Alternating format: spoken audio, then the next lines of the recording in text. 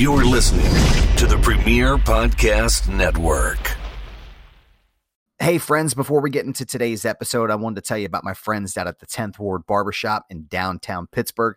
Proudly serving the historic 10th Ward in Lawrenceville and the surrounding areas, 10th Ward Barbershop is a full-service barbershop offering quality haircuts, beard trims, and hot shaves. I can attest to this personally. I went down there to see my buddy Kane today. He shaped me up oh so nicely, gave me a laser beam part in the top of my head. I look fantastic, and he didn't take a ton of time too. He is literally the best that I've ever gone to. Trust me when I tell you that. But you also don't have to take my word for it as much as I want you to. WWE superstars like Bray Wyatt and Corey Graves have all stopped in to see Kane at his barbershop, and they will tell you the exact same thing. Now, right now, as much as they like having walk-ins, during COVID time, they're only accepting appointments. So the best way for you to get in to see Kane or any of the other fantastic staff at their shop is to go right onto their website at 10thwardbarbershop.com and sign up for an appointment. That's 10thwardbarbershop.com. You can find them down here in downtown Pittsburgh. Stop in and see Kane and tell him that Goober sent you. Foundation Radio is brought to you today by The Dugout. The Dugout specializes in one-of-a-kind vintage and distressed clothing at an affordable price. One of my favorite t-shirts in my entourage right now is a Dudley Boyz distressed vintage t-shirt from the late 90s and the greatest time in wrestling and the greatest tag team of all time. I now own one of their shirts. Also, I have this really rad Prince and the Revolution t-shirt from Purple Rain. All of the distressing work that they do is done by hand, so you know you're getting a quality product at an affordable price. And the great news is that domestic shipping is always free within the United States. And right now, if you go onto their Etsy shop and use promo code FOUNDATION, you'll get 15% off of your entire purchase. That's right, 15% off your entire purchase. So you get an even better deal on an already affordable piece of amazing clothing. So go ahead and give them a follow right now at The Dugout Brand on Instagram, and we thank them for sponsoring the podcast. And don't forget, if you go to their Etsy shop right now and use promo code FOUNDATION at checkout, you'll get 15% off of your entire purchase. The Dugout, customized and vintage apparel. Peace and good morning, world. Welcome to Foundation Radio. My name is Adam Bernard, and thank you so much for joining me on this incredible Tuesday morning. I hope everybody out there is hanging in there as we continue to try to get back to normal. I'm also really excited because it's officially WrestleMania week. I know there's a lot of mixed feelings about this year's WrestleMania, just like there was last year, but honestly, guys, I'm just happy we're getting some form of wrestling in some capacity. May not be exactly what we want, it may not be exactly what we pictured, but honestly, it's something, and I'm grateful. Today's guest is Josh Shernoff, host of the incredible So Says Shernoff on Fight TV, as well as the podcast The Mind of the Meanie with ECW original The Blue Meanie, and that was Extreme on adfreeshows.com. Josh stops by to talk to me about his love of Hasbro action figures, his most recent viral video response to Dave Meltzer's tone-deaf and outrageous tweet from last week, and at the end of the interview, I rapid-fire some wrestling questions at him. Don't forget to follow him on Twitter. He's at So Says Shernoff, and while you're at it, go pre-order his action figure that's coming out. It's a 2-pack action figure set with him and the Blue Meanie. I'm extremely jealous that he'll be an action figure before I am, but that's okay. It's still early in 2021. Anything can happen. You can pick him up at Chella's Toys. That's CHELLA toys.com. That's the place you want to go to pre-order right now. If it's your first time joining us here at Foundation Radio, be sure to hit the subscribe button and let me know how we're doing. Be sure to check out all of our content in our archives at foundationradio.net. We got a bunch of cool people that have joined us, everyone from Tommy Chong to Bill Goldberg to Asher Roth.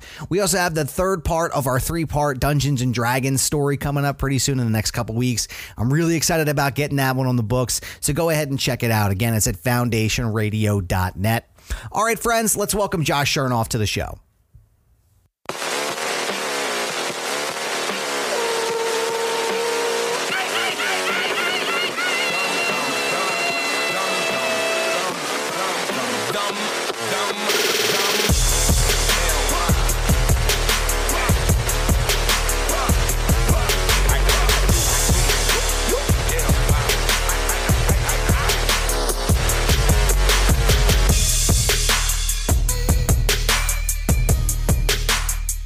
Josh Shernoff, thank you so much for stopping by the podcast today, man. How's it going? It's going well. Thanks for having me. Absolutely, man. Your tie game, I have to tell you right off the top of the bat, man, that is absolutely proper. Where are you getting those ties from? And like, it's just amazing. Yeah, so thank you. Now I feel bad that I didn't put a tie on for this. I look like a schlub today, man. You're fine. No, I'm just wearing my King of Sarcasm T-shirt as created by the great Andy Slichter. No, my ties. When I used to wrestle, I had when I really started out, I was inspired by Rob Van Dam having airbrush singlets, and I actually had the opportunity to meet him at Heatwave 99. Wow. And he gave me the number to the person who does his singlets, but there was such a long wait. I think the guy was just kind of like, who is this kid bothering me to do an RVD singlet? So I found a local place, and long story short, 20 years later, I'm still, more than 20 years at this point, but I still go to a woman who originally worked at the place. The place has since shut down, but she continues to do stuff. And so she'll airbrush my ties. Sometimes they're appliques, like iron on type thing. You know, if it's really when I do like an AEW show and we use the AEW logo, I mean, that's way too detailed. and right. Yeah. You know, if it was on a bigger scale, she could absolutely handle the detail. But, you know, for something like a tie. So then I just get a bunch of, you know, I honestly, not to kill the gimmick, but I get the cheapest ties I possibly can, because why are you you know, especially when it's on video, as opposed to in person. But I get those, and I sometimes will give her more details. Sometimes I'll just give her kind of an abstract idea of what I'm looking for, and she just knocks it out of the park every time. Awesome. That's amazing. But it was when I was working, first time I did anything with Bill Apter. I mean, if not the first time I did anything, but the first time when I kind of came back into the wrestling business as a non-wrestler. Right. And because I've known Bill since I was 9. But I did he was doing a little YouTube show once a week. He would just go live on YouTube, and I joined him. At the end, I was just wearing a polo shirt, just regular like dark blue polo shirt. And after he's like, you need a gimmick. You need something. You got to stand out. Yeah. And I'm like, well, I'm not going to do some like ridiculous, you know, whatever. Right, and then I started thinking to myself, I'm like, well, what if I kind of wear like a brighter colored shirt or a brighter colored tie? And I had this like salmon colored tie from a wedding I was in. And I'm like, trying to think about it. And then I was like, what if I call the person who used to do my singlets and ask, you know, if they would do the ties? And yeah, the rest is history. So started super like, you know, like it just said, so says Shernoff. Like that was it. Right. You know, it was nothing really at all. And so now they're like, some of them are so elaborate. I've got ones with pictures of me as an action figure, pictures of me from Retromania. Wow. So, you know, it's been a lot of fun. Now, that is actually something I wanted to talk to you about too, because I saw that you are now an action figure. You are a retro Hasbro action figure, which I mean, it's been my dream. I remember like from the time I was about 4 or 5 years old, having those Hasbro figures and imagining myself as one of these toys. And now you actually get to do that. Like how wild is that for you to see yourself as an action figure now? Because obviously you have the cave of glory behind you there with all your whole setup. Which sometimes I'm like, you know what, I should rearrange these shelves because I don't do an action figure show. Right. So I'm like, maybe I shouldn't just have action figures everywhere. But no, it is it's mind blowing. It's really, I mean, it sounds disingenuous to just be like, oh, I just feel so, you know, I feel so blessed. I feel so, like, you know, right. But it's definitely a pinch yourself type of thing. So the only figure I've ever had in hand is the prototype, which was already enough to just be like, wow, that's insane. Right. So I think the next step is when the actual figures themselves show up, which we're hoping is going to be in the next month or so. And that's so crazy. That I'm just like, you know, to see it on the card, because I've seen pictures of the card backing. Right. And I've actually even seen pictures they've sent me.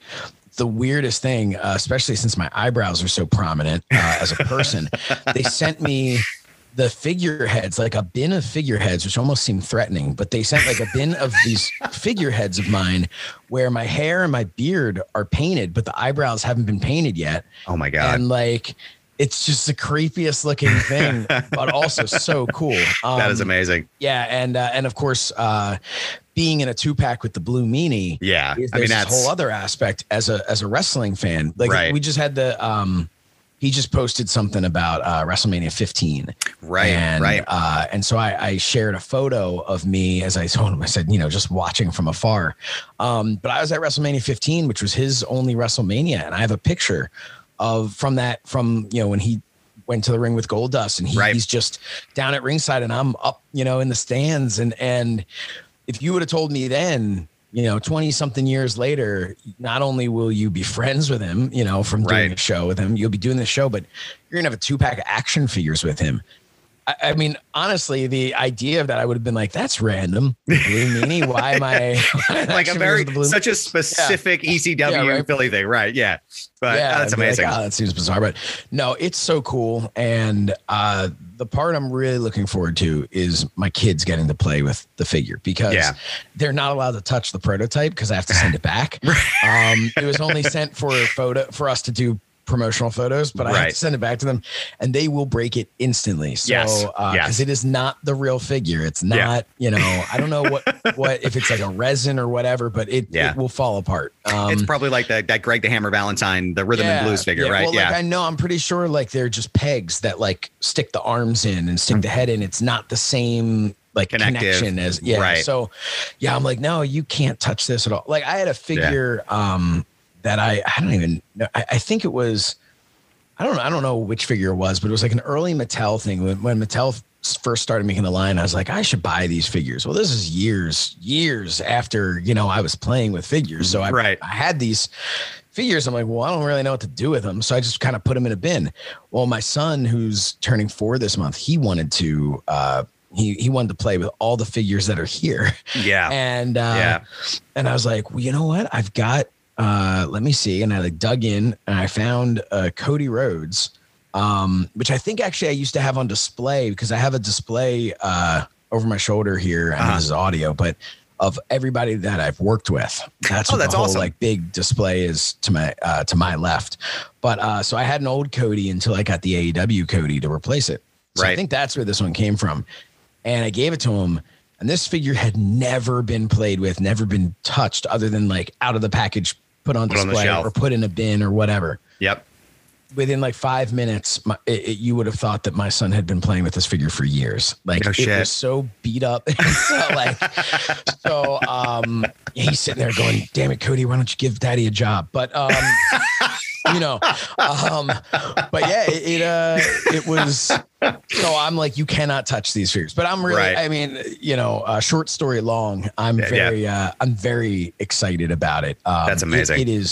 It's just so cool. When I was maybe 7 or 8, maybe it was like 8 or 9, I called Hasbro and and I just kept calling until they gave me someone who was probably an intern, and they lied to me and said it was somebody important, but naturally, I asked them how much money it would be to get figures of myself and like my family and my friends made. And if my memory is correct, I think they said it'd be like $500 for each mold, which like, that's not a bad back then felt like, well, back then I'm like, oh my God. I'm like, well, I'll never have money like $500. Now I would have been like, yep, let's do it. But I think they were lying to me anyway. But yeah, so it's a dream come true. If you haven't heard about Anchor, it's the easiest way to make a podcast. Let me explain. It's free. There are creation tools that allow you to record and edit your podcast right from your phone or computer. Anchor will distribute your podcast for you so it can be heard on Spotify, Apple Podcasts, and many more. You can make money from your podcast with no minimum listenership. It's everything you need to make a podcast in one place. Download the free Anchor app or go to anchor.fm to get started.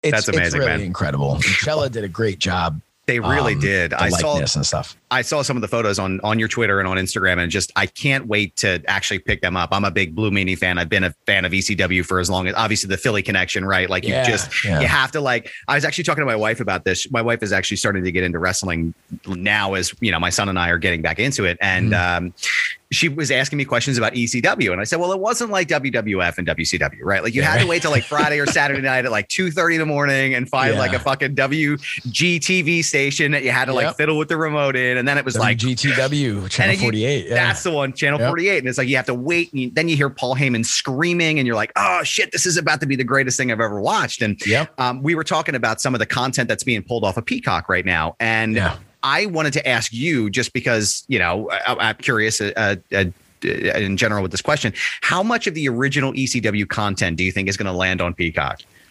Man, that is a tough one. You know, I'd be curious to see what I was reading an article that Edge had done, and he was talking about how Peacock had Vikings on. Right. And how they were just launching Vikings, that show that he had been on for years. Right. And he's like, you know, wrestling's in this weird I'm paraphrasing, but he's like, wrestling's in this weird category that I've never understood, because they're putting Vikings on and I'm beheading people in Vikings and doing all this. But then there, you know, he's like, you know, there are sex scenes in Vikings. He's like, I didn't really have sex in Vikings, and I didn't really have sex in the ring in the live sex show.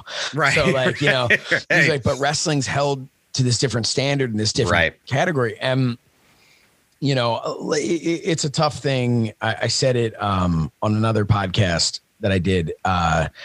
And, you know, it's tough for me as a white guy to sit here and make any commentary on the removal of like the Nation parody. Right. The blackface. Yeah, absolutely. You know, when I was growing up watching, you know, I think it was like 3 of them were in some form of blackface. And when I was watching it, to me, I was like, oh, that's cool. X-Pac's, you know, he painted his face so he looked like Mark Henry. Right, like, exactly. Yeah, you're not connecting the correlating. I didn't understand the history of blackface and how offensive that is. Right. And, you know, so, I mean, and look, that was my teenage ignorance. And especially in the 90s, that wasn't something that anyone was talking about.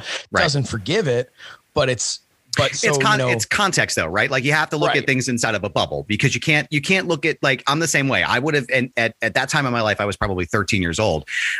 I didn't really know how deep and ingrained blackface is in society and how offensive it is. You're 13. Like you know, again, it's now knowing as a 35-year-old man, like, yo, that shit would never fly now. And it shouldn't have flied back then, but it's But then I mean, there's things like removing the scene with McMahon using the N-word. Right. I remember watching that live. I knew right then and there that was not a good move. Right. So there was no question about that. I was, you know, I remember going like, that is not okay. Right. What the, you know? Yeah. I couldn't believe that still. That. It's such a tough thing, because I hate censorship. I hate the idea of that. But you know, it's not censorship if you're making the decision to do it yourself. You know, that's like, I would say that that's the same as, you know, you started your Facebook account in college and you have pictures of yourself, you know, out drinking with your friends. And now you're a grown man with children and have a job. And you're like, I think I'm going to take these pictures off of my Facebook. Like, that's not censorship. That's you going, I made some choices when I was younger, and that I don't want those to reflect the person I am today. Exactly. So, you know, that to me, that's kind of what it is. And, you know, are they rewriting history? Yeah, in a way. Is it a way you can argue that it makes WWE look like, oh, they never did anything wrong? But like, we know, and there's enough, you know, there's enough history out there that, like, you know, what they did right and what they did wrong. And you know, but I think for them to move forward as a company, that there's no reason that a kid who has never seen that before should be introduced to it as though it was a positive thing. And you put that disclaimer of like, you know, this doesn't reflect the current times, and a kid's going to be like, that's so cool. What am I going to watch? This is this is like sneaking into an R-rated movie. So like, you know, well, I think it's different than Benoit, right? It's different than the Chris Benoit situation, right? Like, I feel like that in and of itself is sort of unique, where, you know, I mean, for Christ's sake, he won the 2004 Royal Rumble after being number one and launching him into the top spot. So when you look back on it, you're like, oh shit, you know that, like, the context of this guy murdered his family. but how do you remove him from that lineage of the belt, right? How do you remove him from that time in the company? So I think in some aspects that's a little bit more difficult than saying, okay, well, Vince McMahon's saying the N-word on television, or he calls Sabu a terrorist. Like we should probably cut that. But yeah, I don't necessarily have any dog in that fight whatsoever. Like if Peacock decides to do that, then that's completely on them. But I think that there's a lot of what I call the performative outrage, where people are like, oh, I can't believe they're pulling this Nation of Domination skin. It's like, do you guys really, this is the hill you want to die on right now? You're going to fight for this? The only thing for me is I just feel bad for, Joel Gertner's become a friend, and I just feel like for him to not even appear once on Peacock, because you can pick and choose whatever you want from Joel Gertner, and none of that's going to fly if you're cutting out language. So, poor guy's never going to end up on TV. Yeah. Please Jesus just Christ. at least have like still frames of Joel or something to remember him by. Even just like paste him in somewhere crudely would be fine. Yeah. It's totally cool. So really what it's going to come down to is, I don't know what they're, when they say like it has to meet our standards or whatever it is, our ideals. I don't know where they're drawing the line. If they're drawing the line with blood, if they're drawing the line with language, or if it's strictly as it relates to race. And if that's the case, then I'm all for taking out the racist stuff. Unfortunately, you dig back into wrestling, and it was all racist to an extent, in the fact that like back in, even as late as like the 90s, like you had just characters that were just based purely on, oh, what's your ethnicity? Okay. And then you'd also have the characters where you're just like, oh, what are you? You're Samoan? Cool. You're Japanese now. And like, you're talking about Yokozuna, and you're talking about Saba Simba and characters like that. Exactly. Saba Simba's the one that I had in mind. And it's but there's a lot of, so it's tough. It's tough in that regard. So yeah, I don't know. I think like you said, I don't really have a dog in the fight, and I just think I don't want to lose great content, because WWE has kind of become the, they're the gatekeepers of wrestling history. Right. So I want to know that I'm able to see. I just want them to remove things appropriately. You know what I mean? Right. Not a hack job, right? Just make sure that it's trying to keep everything as tight as possible. Again, like and then to put a bow on this too with Roddy Piper and Bad News Brown. As a kid, seeing Roddy Piper half black, the shoe polish or whatever he had. I never got it. I never understood it. I never got it either. I didn't even understand, like to the point like where like I said with like the Nation, I'm like, oh, they changed their skin color so they look more like the guys they're pretending to be. Right. Which again, removing the idea of the history of blackface, it kind of is like if you're going to go as, I'm trying to think of someone, like if you're going to go as Dolph Ziggler for Halloween, you're going to put on a blonde wig. Right. Neither of us have blonde hair.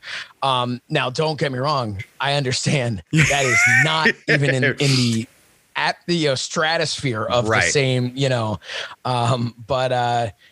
but that's, so I could always look at that in one way. The Roddy Piper thing, dude, I don't really get what he was doing. That was straight up race related. Right. And he even says it so much, you're just like, oh, Jesus, what the fuck is happening here? Yeah. But anyway, let's get back on. So we talked about your Hasbros a little bit, which again, I'm extremely jealous. I actually just moved to Pittsburgh recently. So everything I own is in storage, which includes my giant box of Hasbros. So, so as far as like your career, when did you start getting into the podcasting game? I know it was with Bill Apter, right? That was your first foray into that. Tell me a little bit more about your Apter chats. How did that come about? So my first foray, man, I can't even talk right now. I'm a great podcaster. It's still early, man. Yeah. My first experience with podcasting was actually, I was living out in California, and I had done some stuff with, what was it? AfterBuzz TV. Okay. And I was kind of, which is where like, I know Sean Waltman was doing a bunch of stuff. It was Maria Menouñez's company.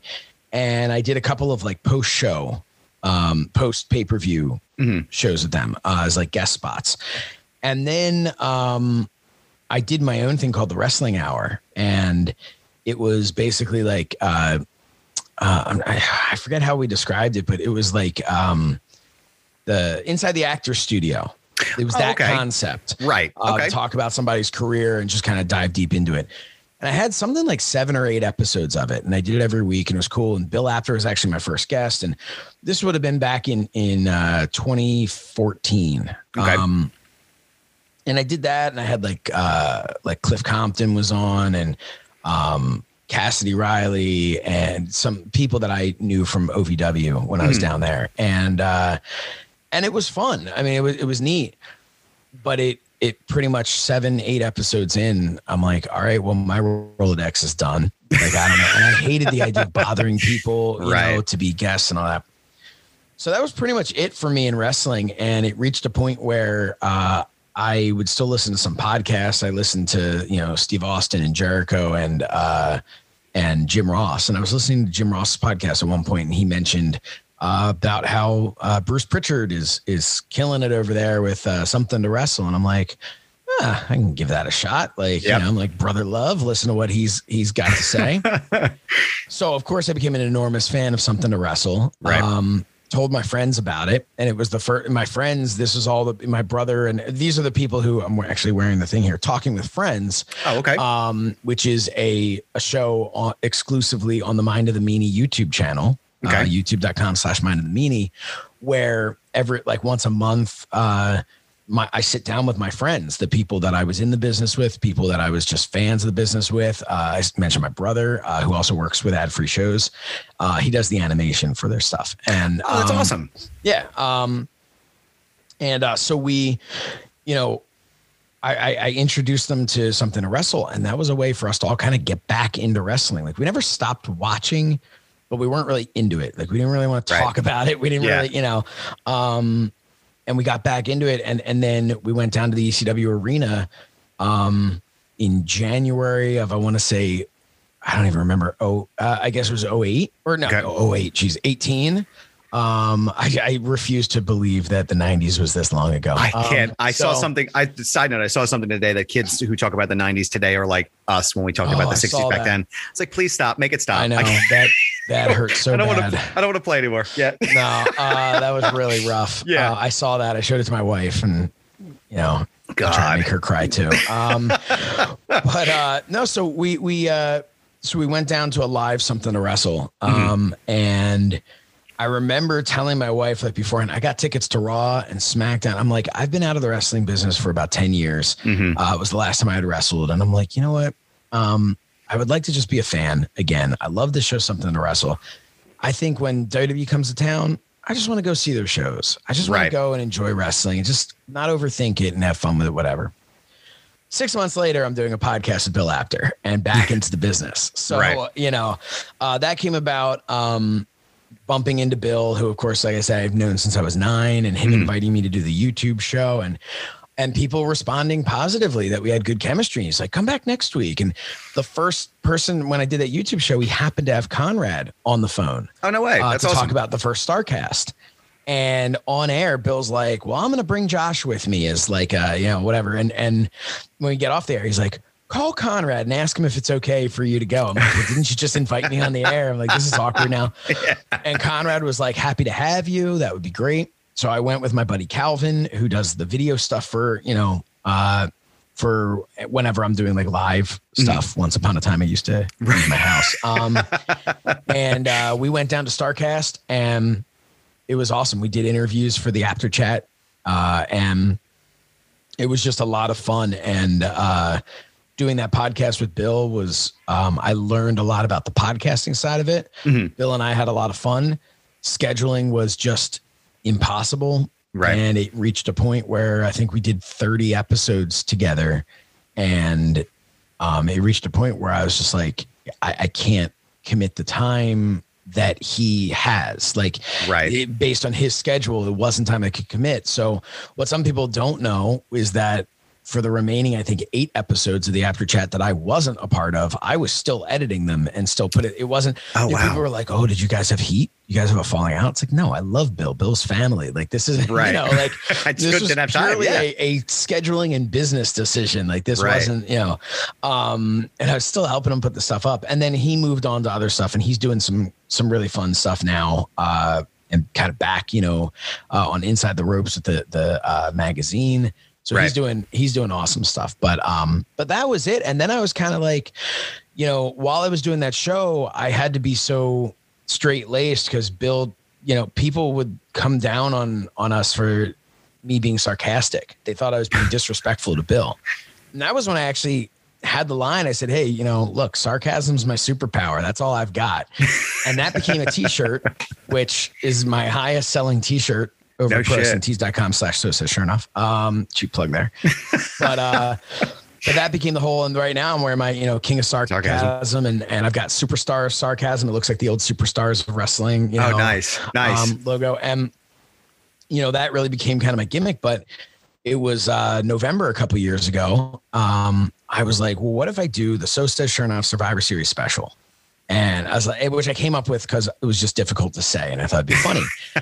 And it was like, I'm like, it'll be like a satirical news, like, covering my favorite Survivor Series moments. And it'll just be a way for me to have a bit of an outlet where I can be a little bit more of the straight man when I'm doing the show with Bill, but I can do a little bit more comedy and show my personality more. And I did that. And it was a really big hit. People loved it. And, 2 months later, a month later, I was having a conversation with Mike Weber from Fight. Wow. And they wanted to bring me on and put the show on there. And we talked about, hey, do you want to do it weekly? And I said, absolutely not. They're like, who's your crew? And I'm like, it's me. So no, I'll do it monthly. But then I had, the great people over at Montgomery County Community College. I was doing a radio show that they have called Completely Damaged over there. I was guest, and Matt Porter, who works there, great guy.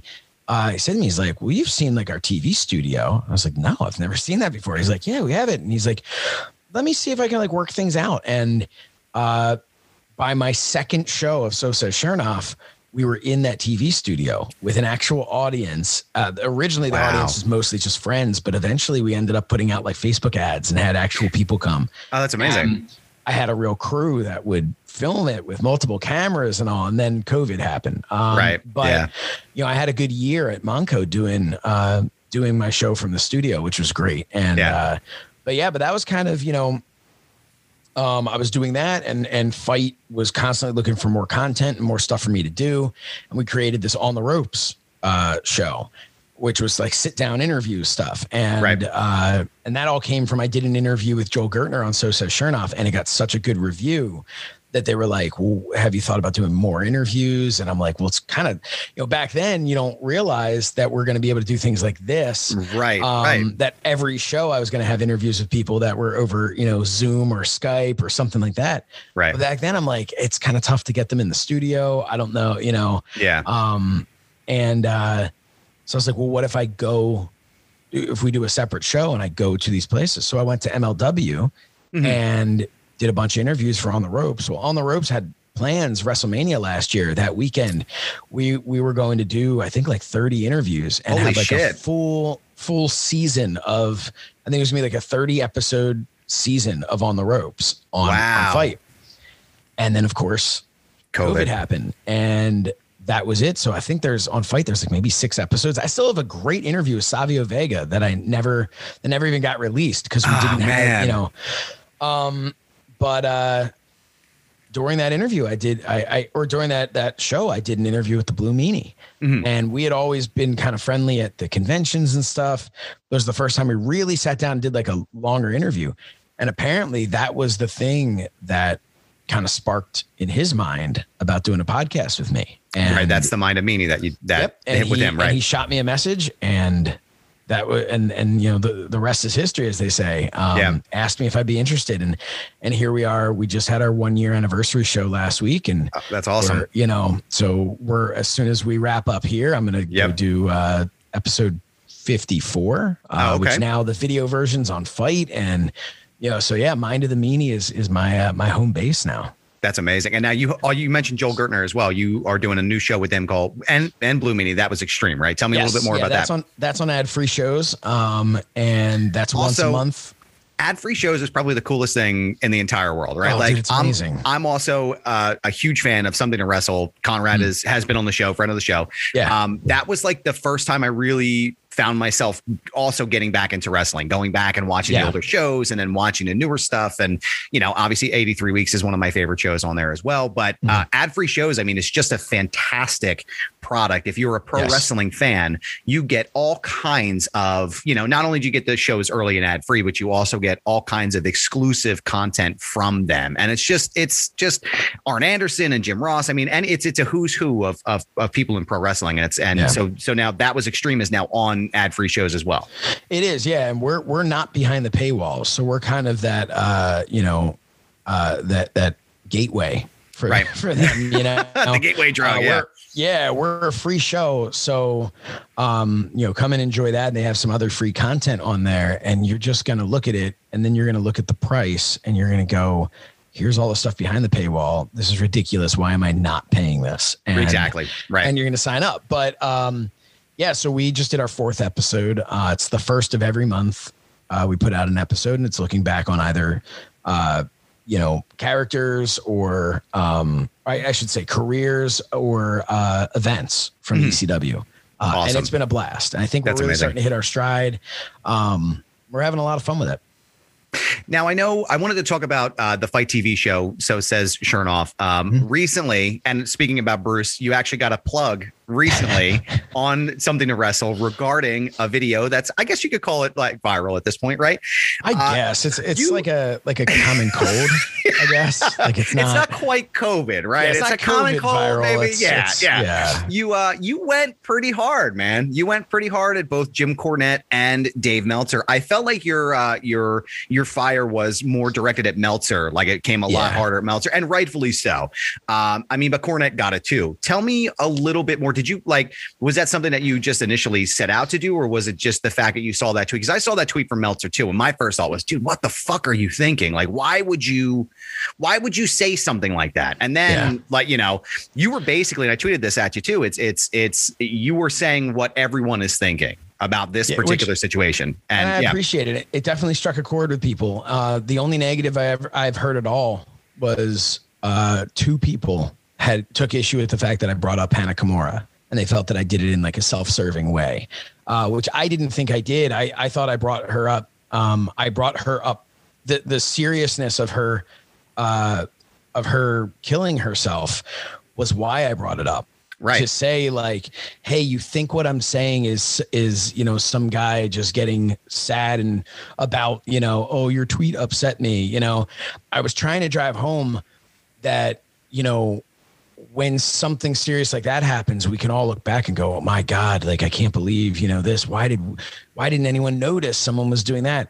And I was trying to make the point, like, I don't believe Dave Meltzer wants anybody to die. I don't believe he wants, and that, my point was not saying, God, I can't believe you want people to die. Like, how could you be like that? Right. My point was saying, like, dude, do you understand you have a reach and that your words matter, and that you can't just, you can't just just flippantly say, please die. Right. And I'm not all for the cancel culture. God, I have a satirical news show where I make fun of people. Like, and I understand the hypocrisy to a sense of what of me insulting someone else for saying something insulting. But that hypocrisy leans more towards maybe calling out Jim Cornette. Right. But again, I felt, right or wrong, that Jim Cornette was calling out the person, not the character. And that annoyed me. Right. But I also feel that when you do that, you then become fair game yourself. Right. Which is why I was able to make the cracks about Cornette that I did. Because when you're going to go on your show and you're going to say all these things about people who never said anything about you, these unprovoked attacks on people, to me, you then become fair game, because my job is to come out in a hopefully comedic way and and be that voice for all of those other people who don't have that platform to come back and say, hey, you said this. Well, here's the response. Right. With Meltzer, I saw, it's funny, the whole thing, I was supposed to have a guest and scheduling didn't work out. And I'm like, well, crap, what am I going to do? I'm like, well, I'll do a little thing on Cornette. And that was it. And then I saw the Meltzer thing and I was like, you know what?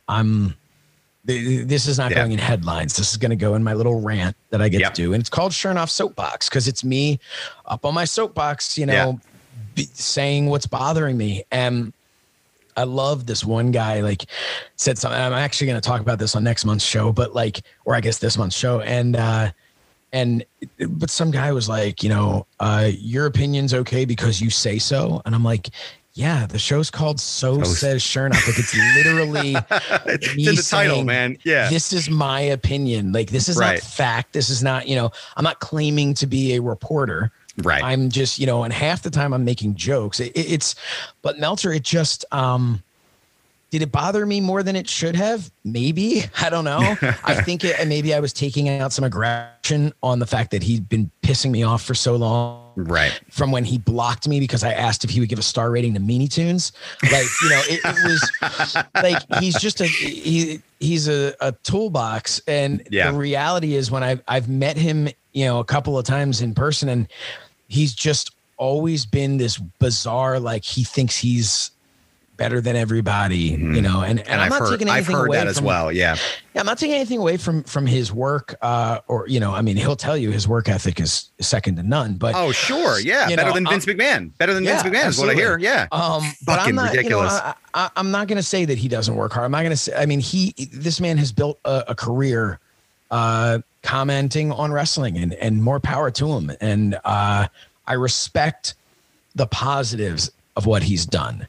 I have no respect for the fact that he goes on and makes something up or just believes what someone said. You're not a reporter if someone tells you something and you print it as fact. That's not what a reporter does. Right. And, you know, it's so I have some issue with him. I love that Bruce Pritchard put it over and that he enjoyed it.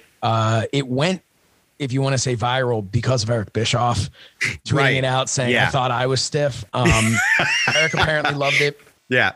Conrad, I know he was disappointed. I know he said he wished he wouldn't have done that. I heard. Oh yeah. And so he and I talked afterwards, and he was fine. He was fine with it.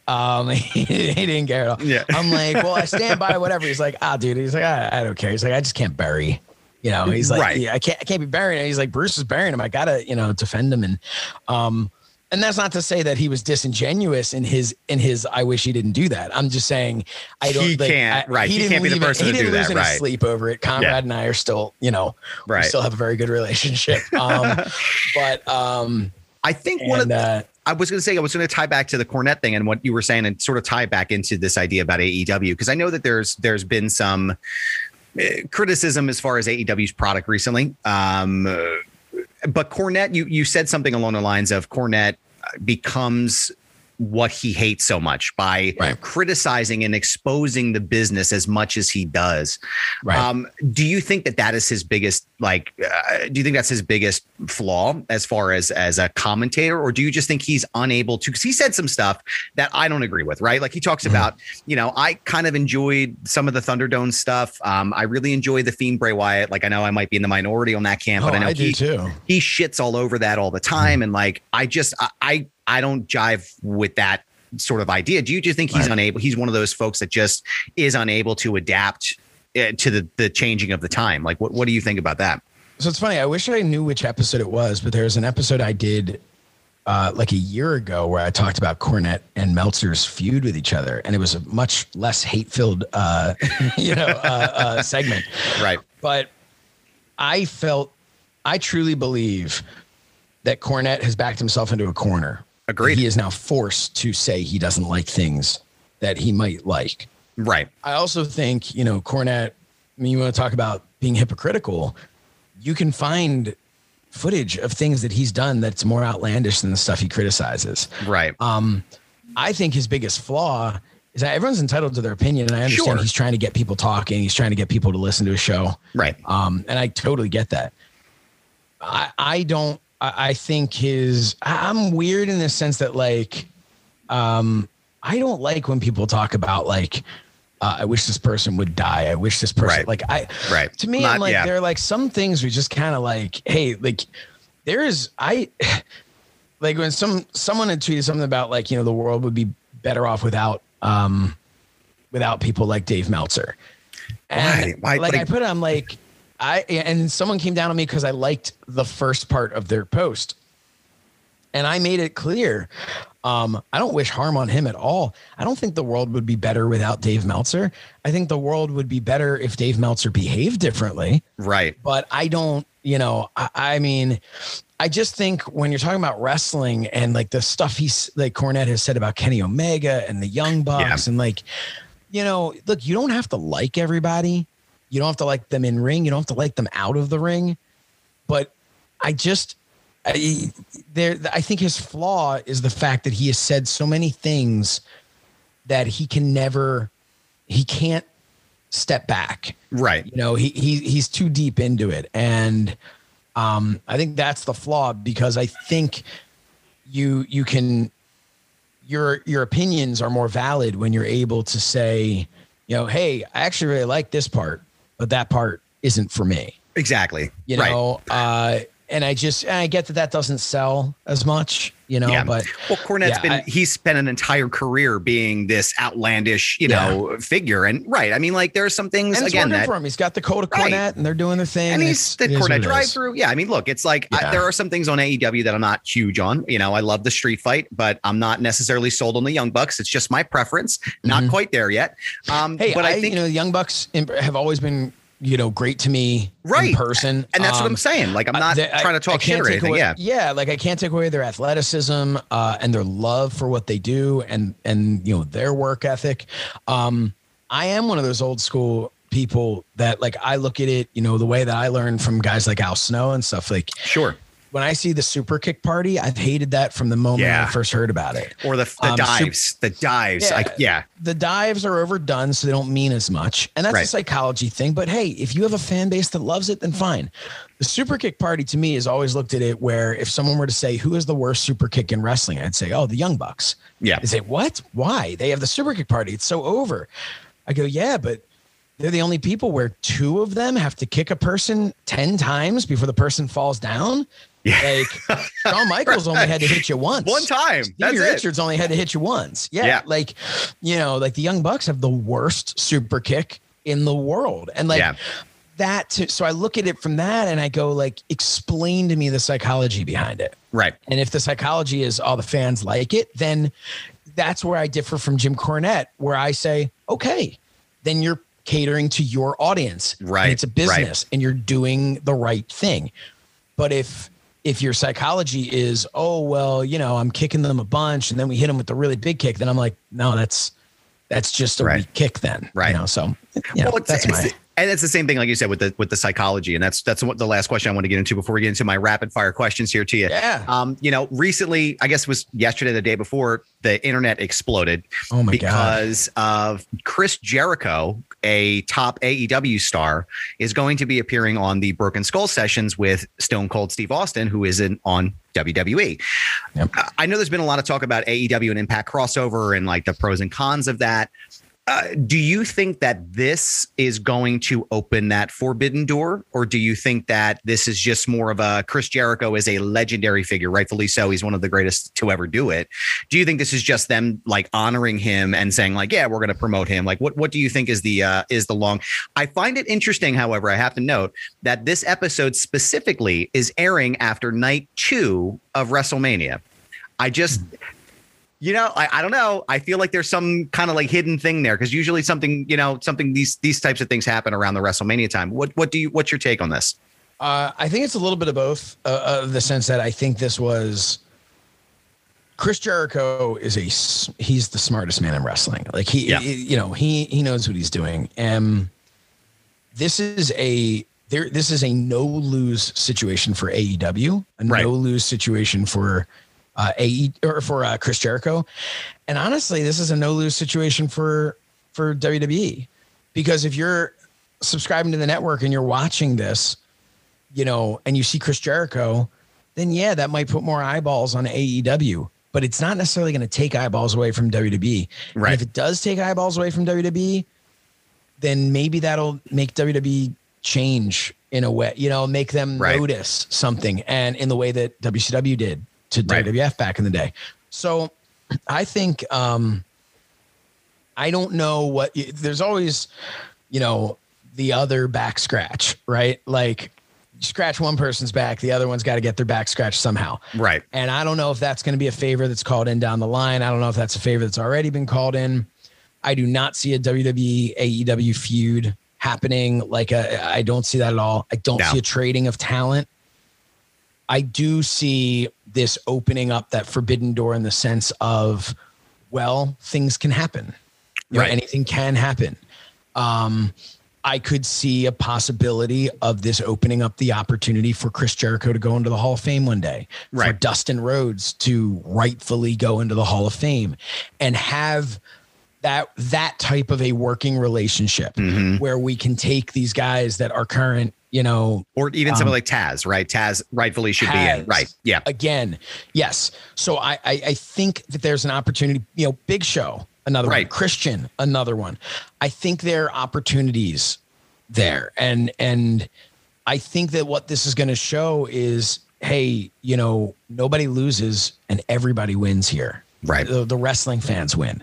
We're excited about it because everyone wants to see what's going to happen. Yeah. I think that this is also a great way to put it right at the end of night 2. It's a great way to make sure people come back to watch the second half of WrestleMania. I just think it's brilliant. It's something I never thought was going to happen. Certainly not, at this early stage of AEW. But it's incredible to me. I mean, I was a kid again when I saw that. I lost my mind over it. I saw it on my Instagram. I saw the skull, and then I heard the noise, and I said, "Wait a second, I know that noise." Yeah, first I was like, are they reusing his? Why are they doing this? Like, generic countdown noise now. Maybe Steve Austin's interviewing Ralphus. We don't know for sure yet. But all of a sudden, I'm like, what the hell? I geeked, man. I marked out. And I think what I took away from this, and this ties back into the psychology of this, what I took away from this is that it made me care again. And I think that's something that is missing in pro wrestling in general. I don't know if you agree with that, but as far as I love. Pro wrestling is one of the few things that I really feel like saved my life as a teenager, right? Like hip hop, pro wrestling, there's these marquee items in my life. And I feel like there's just something missing between that time with WWF and WCW and ECW and now. And I feel like maybe it's part of my issue with AEW is like, I'm not invested. Nothing is bringing me back to the table, right? Like The Fiend, great storyline. I'm always invested in that character, but I want to be fully invested in Jon Moxley. I want to be fully invested in Kenny Omega, and I want them to continue to bring me back. And this Chris Jericho and Steve Austin situation is making me care again. And I feel like that was my big takeaway from it. It's like, I care now again. I'm just really curious. Obviously, it's going to be a heavy retrospective on WCW and WWE, but I'm curious how much they're going to talk about AEW. They're going to. Jericho's not there to put over WWE. Yeah, he doesn't work for him anymore. Yeah, he's going to have to. But I'm curious, are we going to see footage? Are we going to see, it's a lot. You can. You absolutely can. It's a lot like when they did the Sting documentaries on the network, when they had the Victory Road clips from Jeff Hardy. I went back, I guess, I don't know if I watched it recently on the network, and I was like, what the hell is this? I had no idea that TNA had a working relationship with WWE on that footage. Right. I was like, this is fantastic. This is great. And this is, again, everybody wins because now you're not acting as if these people don't exist outside of the universe, right? Like they do. It's just not there. What do you think about that, though? How do you think pro wrestling can bring people back the way they caught us? Like, how do you think they fix that? I promise it's the last question before I get into the part. No.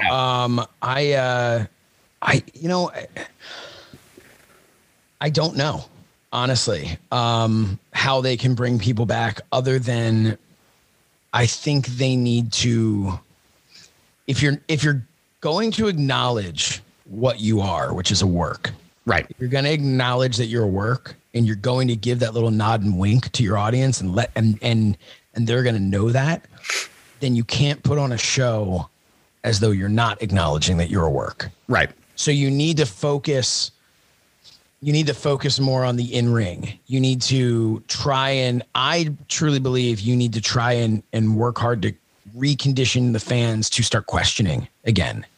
Recondition them to start thinking, if maybe storylines are based more on behind the scenes heat, and not you slept with my wife crap. Like, right. Like actual heat. Right. Yeah. Like I think, if we start to look at it a little bit more like, God, Meltzer will print anything. So just tell him something happened. I think that's the way that's going to get people engaged again. And then you start caring about the characters. I also think the network does an amazing job with these documentaries. You end up caring about the people more. What I would love to see is more of these documentary style interviews on TV. Yeah. And then have that translate in the way that they did with Mick Foley back in the day. Right. Which I think we just had an anniversary of, I think what is 20 years now, right? Something along those lines. Yeah. So something, God, I don't even know. Something ridiculous. But, I'd like to see more of that. I'd like to see more of, if we're going to show you who the real people are on the network, don't feed me some BS character on TV. Right. Show me that real person on TV turned up to 11. And now I can get behind it. Exactly. And that's why I think people are getting behind Big E. Yeah. Because Big E is Big E. He's, and you're seeing his documentary and you're seeing him and you're going, this is him, man. This is the dude. Like, this is who he really is. So that's the only way, really, I think, to get people invested again, is to look at it differently and say, okay, we're focused much more on who the real people are. Right. And take that approach. Yeah. But I don't know. I agree with you. I'm with you. Josh, I'm going to rapid fire some questions at you real fast. All-time favorite wrestling match? All-time favorite wrestling match? I would have to say, off the top of my head, Bret Hart and Steve Austin, WrestleMania 13. Good call. Favorite WrestleMania? Favorite WrestleMania 17. Close second would be 9. Just because I think my age at the time, I know people hate it. Yeah. But to me, that was such a special occasion. The absolute worst wrestling match of all time? Oh God. There were a lot of divas matches. But if we're talking big scale, but I've seen, I spent too many years on the indies to pick just one. Honestly, there are a lot of people who call themselves professional wrestlers who just you can Google it, I'm sure, and find horrible matches. Your favorite Hasbro figure? Bret Hart. Yeah. The first series that he was in. The pro wrestler you would have most liked to have seen as a Hasbro figure back in the day? I could say Blue Meanie, but Goldust.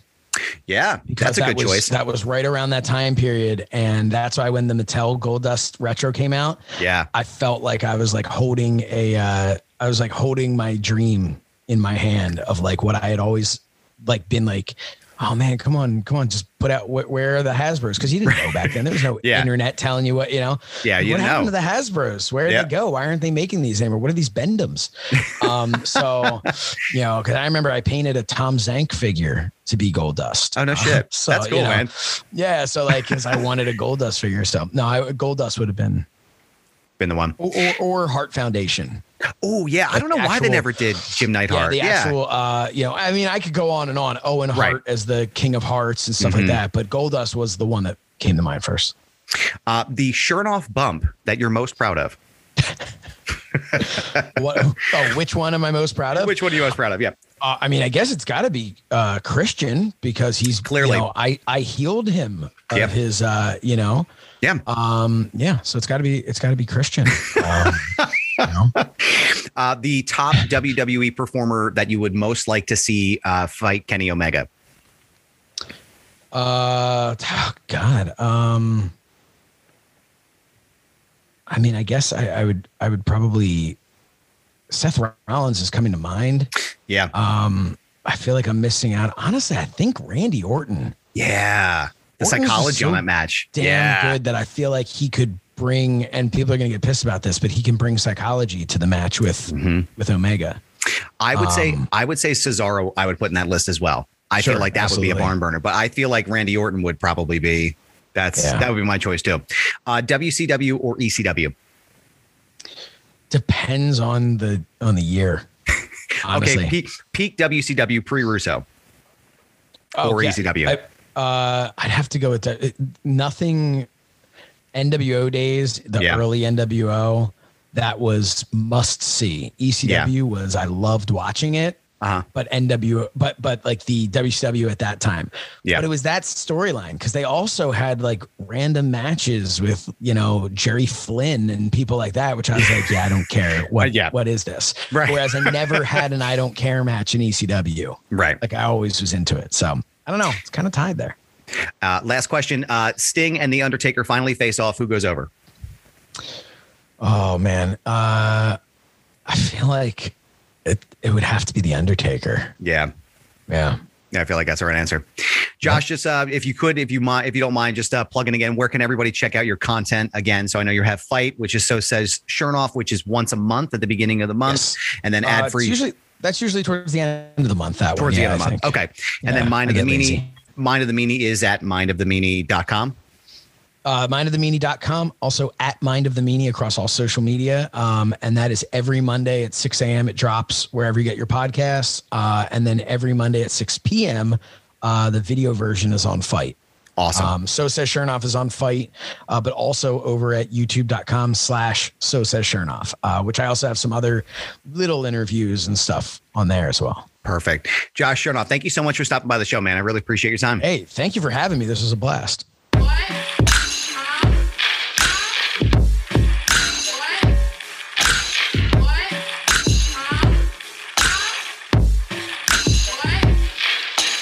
Foundation Radio is hosted, recorded, and executive produced by Adam Barnard. The show is also produced by Sam Krebs. Special thanks to Greg Mead, Joe Keane, Jeff Quinn, and Dr. Ruth Almy. Our intro and outro music is produced by Dumb Ugly.